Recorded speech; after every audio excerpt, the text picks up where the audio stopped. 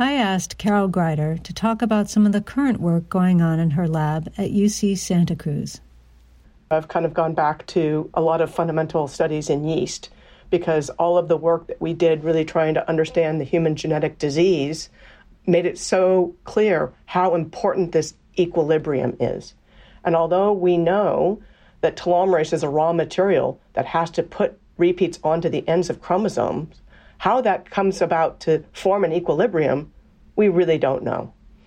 There's been one predominant model out there about how a shorter telomere is more frequently elongated than a longer telomere, and that can contribute to maintaining an equilibrium.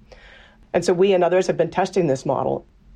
But how would the cell know which is a shorter telomere and which is a longer telomere? Exactly.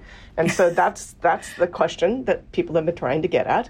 We were doing a kind of a different experiment, but we started to adopt new technology, long-read nanopore sequencing.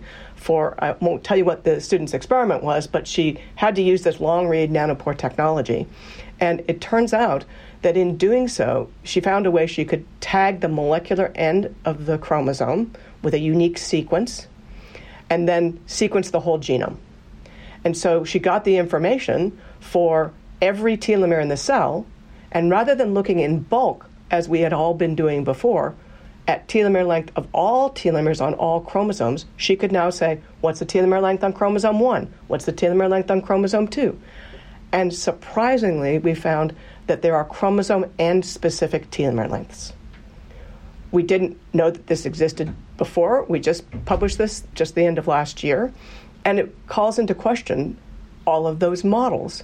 Because if there's a model that says a shorter telomere is more frequently elongated, the shortest telomere on chromosome 3 is longer than the longest telomere on chromosome 2. The distributions are non-overlapping.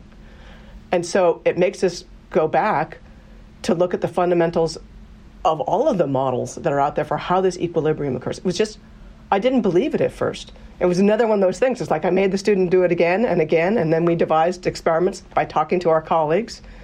And having a thesis committee was fabulous because our thesis committee was super interested in this, and one of the committee members ended up being an author on the paper with us just because we had to test it. So that's why it's so fun. Like I've been working on telomeres for 35 years, and something completely new that we never thought would happen. And it's because of the new technology, by just using that nanopore technology. So now we can pursue what is it that causes these chromosome end-specific telomere lengths. And that's the grant that I'm writing right now.